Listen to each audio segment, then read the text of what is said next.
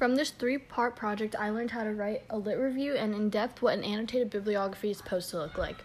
I've never written a lit review before, so I really learned what it is and how it's supposed to go, as well as an annotated bibliography.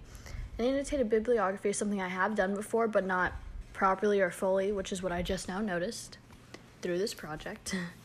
And in writing, the essay Finding Sources wasn't really anything new for me, and I've written many research essays, so the essay wasn't really that hard for me, I guess you could say.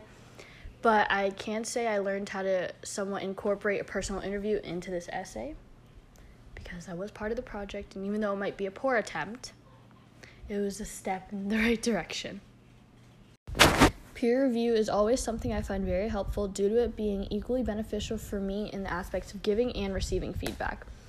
Peer review helps me to receive helpful feedback and even give me the opportunity to ask my peer for specific areas that I would like to receive suggestions on. Peer review also helps me to read someone else's work because then I can see the certain areas where they somewhat struggled in or really succeeded in, or even just certain aspects or angles that they have used that I didn't even think of. And it helps me to see what other people are doing and see what I'm doing and kind of build off of each other with the correcting of the mistakes and seeing the really enriched part of their essay. Personally, for this project, conferences were not necessarily unhelpful, but they weren't extremely beneficial for me.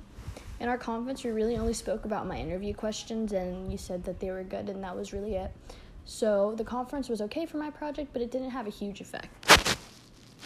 In my project, I probably would have changed the structuring of my essay, although I do feel somewhat confident in what I had turned in my final draft.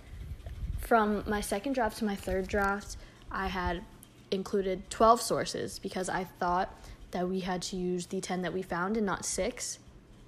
So I was a little bit confused, so I had a lot of information on my essay, and cutting it out was not something I could do very easily just because seeing the way my essay flowed, I liked the information and I liked the way it flowed. So it was really hard for me to restructure it, and I ended up keeping the same exact structure in every single source, but kind of just rewording things and making it a little bit more condensed.